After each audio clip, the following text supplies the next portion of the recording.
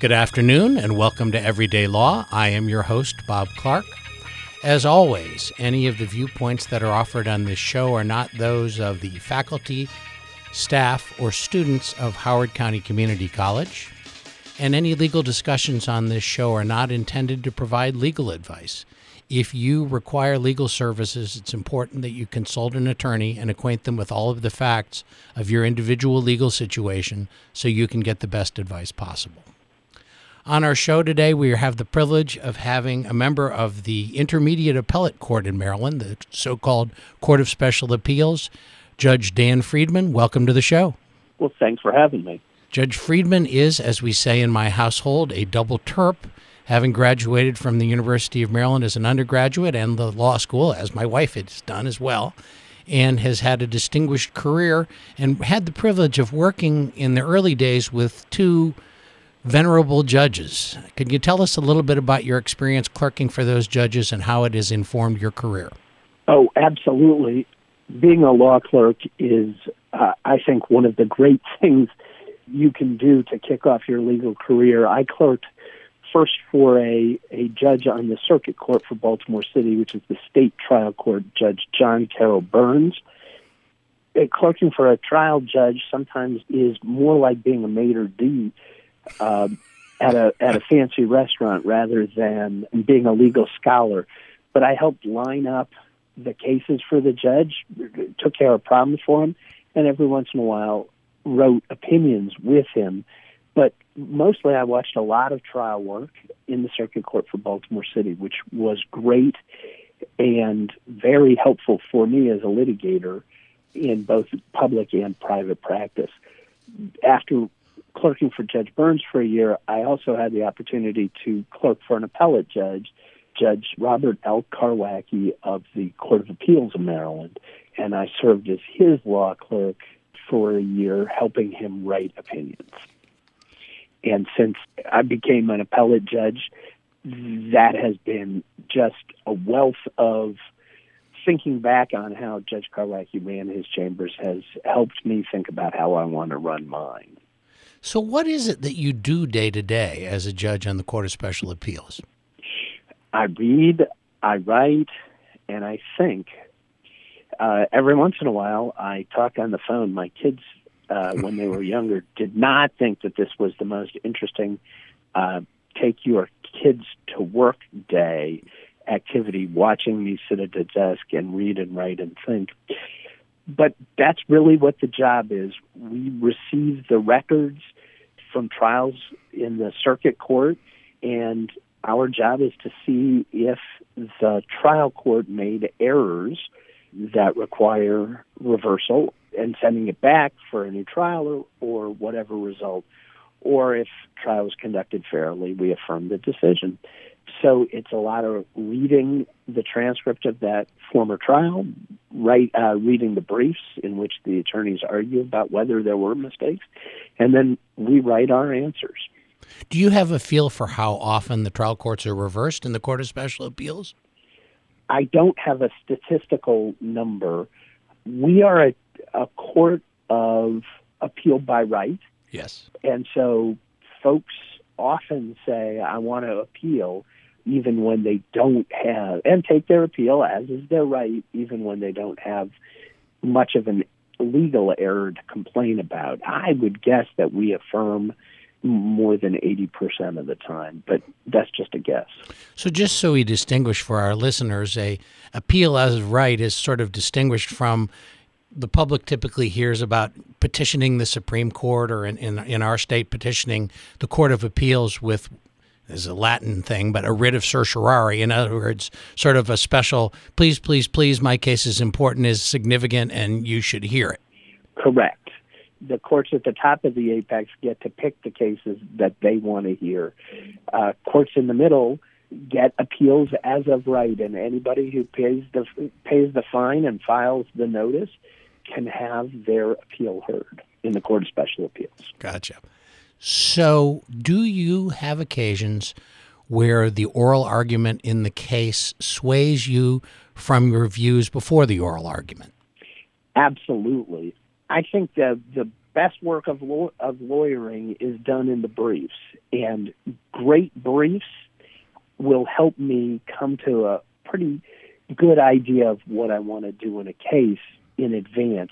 But there are a lot of briefs that are not quite as good, and I won't necessarily understand all the nuance of the issue in advance of oral arguments. And sometimes the folks who write not necessarily the best brief will be able to explain their case better orally.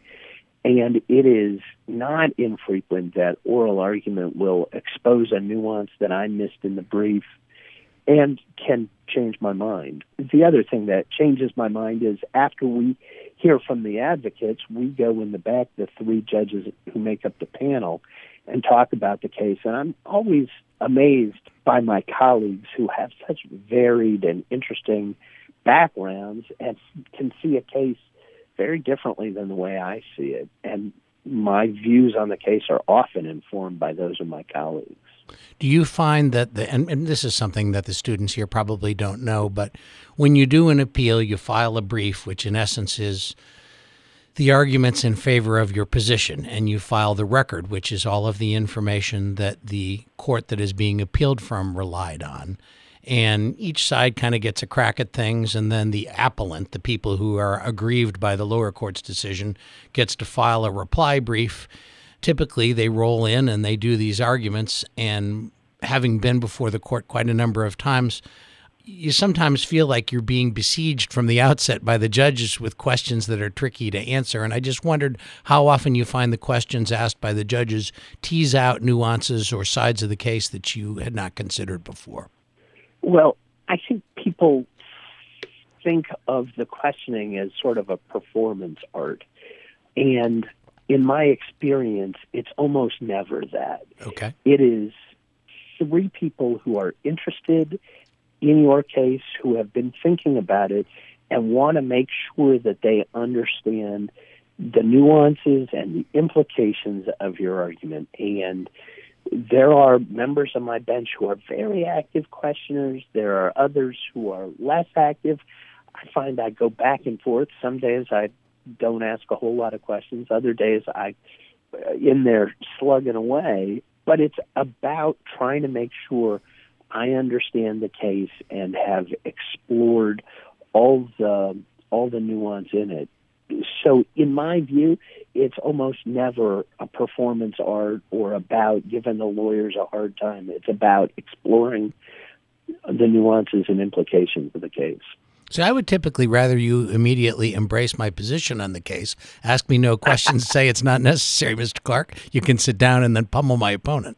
Well, I think everybody dreams of those, but those arguments. But the best advocates spend their time thinking about not the easy questions that they're hoping to hit home runs off of, but the hard questions that if they can just foul that one off, they could stay at the plate for another go.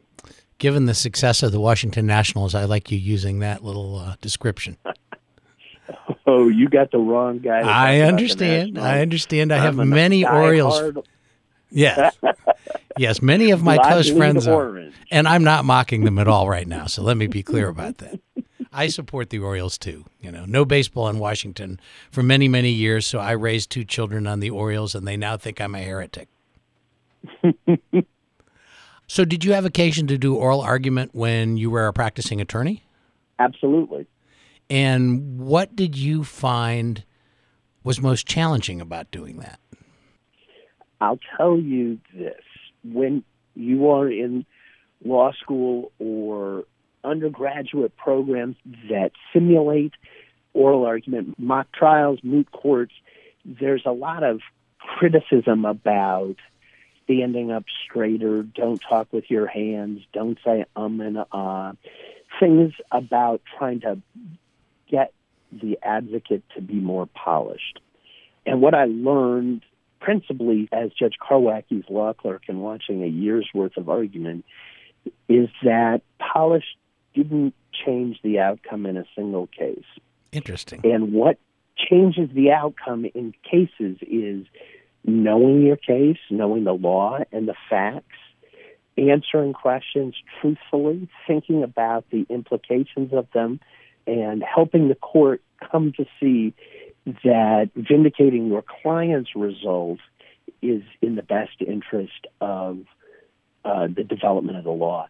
And what I found was every second I wasted on polishing, making my voice sound different or my manner more formal and less folksy or whatever you call it, was wasted time, because the court doesn't care whether I say or a lot. So finding my voice was the most important thing I learned as an oral advocate, getting those moot court voices out of my head and talking to the judges. So you're suggesting people need to find their particular style or best mechanism for communicating and utilize that and not fear that it isn't Perry Mason or something. 100%. I think you got to find your own voice. And let me say this affirmatively. I think sometimes the voices were taught or coached to sound like people who have, like groups who have successfully been at the bar for a long time, and we don't appreciate the new voices, the voices from our minority community, from women, and so we try and make advocates sound like other people, and that's doing nobody any favors. I'm happy to hear advocates in their own voice who are women and who are minorities or from different communities, from different places, and find your voice. Don't try and sound like Perry Mason. That's a good example. It does date us a little, however. It is. I'm certain that college students and law students today do not know who Perry Mason was. Well, I've tried to find a modern equivalency, and they're just, there's so many sources of media in the modern age that one of the guests we've had on a couple of times is a friend of mine from law school who was the protagonist of the Netflix series Making a Murderer. And so when I use Jerry Buting, there's a certain percentage of the population that immediately goes, oh, I know who that is. I know what they mean, kind of thing. But it doesn't seem like there's a modern sort of lawyer equivalency. No, I don't think there is. So I wanted to chat with you a little bit. I regularly read opinions that emanate from the appellate courts. There's a newspaper that everybody in the legal community reads called the Daily Record, and they have opinions that come out, and so I kind of am mindful about it. And I looked at a couple opinions that you were involved in, and I think they're instructive for a couple of reasons. One is that one is a dissent, and I think there's a tendency on the part of people to think that judges make decisions, but they kind of make sometimes positive decisions and sometimes negative decisions. And I wondered if you could talk about what a dissent is, how you arrive at it, and when you feel it is necessary. I write dissents. We are assigned to 3 judge panels, and most of the time, the 3 of us agree on how the case ought to come out. I'd say in the 80 or 90% range, we agree, and there will only be the majority opinion, which speaks for all 3 judges. Okay. On occasions when there are disagreements, I will write either a concurrence or a dissent. A concurrence means I agree with the outcome, but there's some reason I can't join the majority opinion. Okay. Or I write a dissent where I say I disagree with the majority opinion. I write more separate opinions, concurrences and dissents, probably than any of my colleagues. I do it a fair bit. One, because I sometimes see things differently than they do. A second reason that I write dissents is my view. There's only one intermediate appellate court, and we in other systems there may be multiple appellate courts, intermediate appellate courts. Pardon me. So you'll see a circuit split where one circuit, when one intermediate court will see a case differently than a second intermediate appellate court. We don't have the opportunity for that in Maryland because there's only one court of special appeals. So the Court of Appeals, our state Supreme Court, might not understand or might not get presented to it different ways of viewing a problem. So I think it's especially important in the Maryland system that we present, when we see differences, that we present those for the Court of Appeals to study. But you don't seem to acknowledge the dangers of mulch. So the mulch case is an insurance case between the occupants of one building and their next door neighbor. The steam fitters union owned one property, and apparently guys from the union would hang out front while waiting for the union hall to open up, smoke cigarettes, and sometimes throw the cigarette butts in the mulch. On one occasion, according to the parties, the mulch caught fire, and that fire spread to the neighbor property, who was storing flammable chemicals, and the flammable chemicals erupted and caused fire damage. My two colleagues, the case went to a jury in Prince George's County, and the trial judge, who was a retired judge of my court, found that it was appropriate to send the question of liability by the steam fitters union to the jury. Two of my colleagues, when it got to us on appeal, agreed with that decision. I thought it was inappropriate, and the evidence that there was an old mulch pile and that people in the past had smoked on it was insufficient to establish tort liability on the part of the union. But, so I wrote a dissent explaining why I was unconvinced of that. And the Court of Appeals took certiorari, and as I understand it, recently heard oral arguments. So I don't know what the answer is going to be. I'd heard that as well. It's kind of interesting to me because I happen to have an office in Laurel, and briefly our neighbor, who was a physician, decided he was going to rent his place out to what proved to be a pill mill. And I don't know that he knew that, but relatively quickly there were 9,000 people sitting in front of our office throwing cigarette butts into our mulch. And one day, in fact, it did catch fire, but it took a lot of cigarette butts.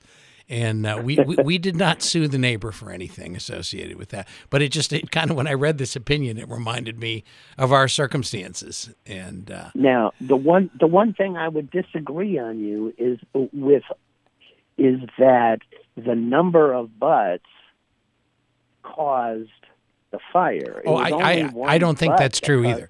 Yeah. Oh no, I concur. Infinite butts don't necessarily cause a fire. One just happened to. I think that was the disagreement between me and my colleagues, who, by the way, are two outstanding judges who I think of as mentors in the area in lots of areas, but particularly including tort law, Judge Jim Eiler and Judge Stuart Berger. There's no question about it. That we disagree is not unusual, but that doesn't diminish my admiration for both of them. Now, was that something where you hear the arguments and you immediately go back and discuss the case, and there's an immediate disagreement, or how did that come about? That was one where all of us, I don't want to give away secrets. Sure. Oh, you need Sometimes everybody comes back and is very certain. That was, as I recall it, a situation where everybody wanted to go back and study the record a little bit more closely.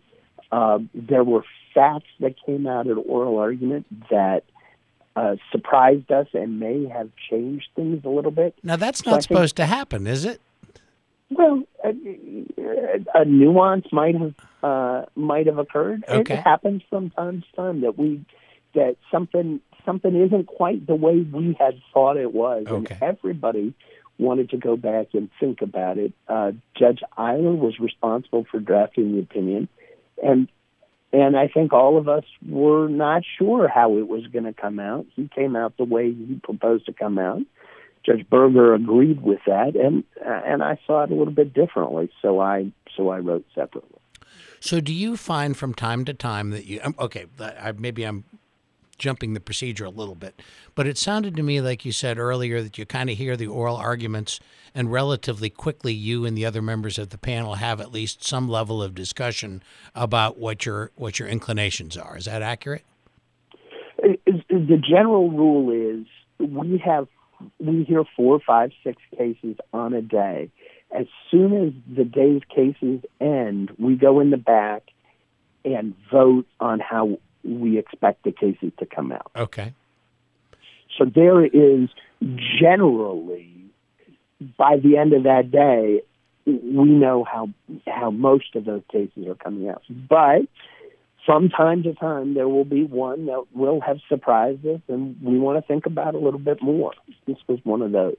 Do you find that you go back sometimes and it's, 2-1 one way, and then gradually across further consideration, the split changes, or goes to 2-1 the other way, or 3-0 the other way? It can happen. It doesn't happen all that often. Although, from time to time you'll think you're going to dissent, and you will get the majority opinion and find yourself persuaded by it. So I wanted to touch on another opinion briefly also. It's a case called, or at least it was entitled at the Court of Special Appeals, Lowry versus Wong. And I focus on it because, A, it was sort of an interesting case, and B, it looked as though you were required to look at what is, for Maryland, ancient history in arriving at your decision in the case. Could you give us a brief overview of that case and what I'm talking about in that regard? Absolutely. The parties were fighting over the meaning of a statute that was adopted in the early 1800s and this is a statute that gave essentially a statute of limitations for a creditor's claim against a debtor while the debtor was in the process of undergoing insolvency proceedings under then existing state law. Okay, let me stop you for 1 second, and I'm going to try and translate that into English a little bit. That a statute of limitations for our listeners is a limitation on how long you have to sue over a particular claim. Am I correct in that? Correct. Okay. And insolvency is, for modern purposes, the early forerunner of bankruptcy. Am I correct about that? Okay. Yeah. So it was really an argument about how long someone had to sue over something that was the early 19th century version of bankruptcy. And the Court of Appeals has told us that we're supposed to read this statute, which was written for a state precursor to bankruptcy, as if it meant what happens today, 200 some odd years later, in modern bankruptcy. Oh, that sounds like a breeze. And in this case, the question was whether when the legislature wrote the word dismissal, it meant only dismissal, or it meant other ways in which a case might end, including particularly a very rare thing that happens in less than, I think it was 2% of bankruptcies, which is a punishment called a denial of discharge. So Ms. Wong, in that case, had received a denial of discharge, and the question was that the modern equivalent of dismissal or not? Gotcha. And we could not. We went back. We tried all the things, all the tricks we know to figure out what the legislature meant in 1815. And I think the answer is we cannot know conclusively what that meant. Did you consider a seance? That's essentially what we do is we read everything we can, try and figure out what they were thinking. But in the end, it's not always a fruitful exercise. And my opinion for the court, which was a published opinion of the Court of Special Appeals, I've read it, predicts that what it meant was that a denial of discharge should be treated the same as a dismissal. Gotcha. That, too, has been granted certiorari. The Court of Appeals is considering it, and by August of next year, we'll know whether a denial of discharge really is the same thing as a dismissal or not. Which will probably have very little utility, but nonetheless is an interesting point. Hopefully, as I say, less than 2% of the cases does this end in. And most of the creditors would have renewed their judgment so that it would avoid the statute of limitations. So I think it would be a very rare case, but it's one that these people need to have resolved, so that's why we're here. So I aspired to talk to you about the Maryland Constitution because it's one of my favorite things, and we had Judge Michelle Houghton on a few weeks ago from the Court of Appeals, and she loves it too. But I'm afraid that we're going to run out of time shortly, so I did want to ask you just very briefly, because we have a minute, when did you know you wanted to be a lawyer? Why did you know you wanted to be a lawyer? And when did you know you wanted to be a judge? So I think I have the non-traditional response. I was working at Baltimore City Hall, and I was the legislative director to the president of the city council. And the president had decided that she was going to run for mayor against then Mayor Kurt Schmoke. And I was supportive of my boss, but I was not optimistic that she would win. And I decided to look around and see who got to keep their jobs once if there was a turnover, if an election was lost. And I thought, who gets to keep their jobs is the lawyers. Very practical. And I decided then to go to law school. And my plan was always to go back into government and work for government. And that was always my aspiration. I didn't get to do it as a lawyer right away, but I did get to be a lawyer first for Baltimore City, working in the city solicitor's office, and later for the state of Maryland, working in the office of the Attorney General as counsel to the General Assembly. So that was always my dream, was working in government, and I got to do it as a lawyer for a long while, which was a great treat. And now you're doing it as a judge. Well, I have to treat the government fairly as one of the litigants, so I'm not on their side. But at the end of the day, I hope that we're providing justice for the people of the state of Maryland.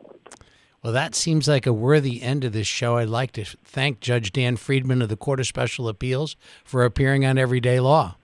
Oh, it's been my great pleasure. And I aspire to have you back again so we can gab about the Maryland Constitution. There are few enough opportunities. I'm always happy to talk about the Maryland Constitution, and probably you'll be relieving my children because they won't have to hear me talking about the Maryland Constitution. Amen to that. Thank you very much. This has been Everyday Law. I'm your host, Bob Clark. Farewell. Connect with us. We are Dragon Digital Radio.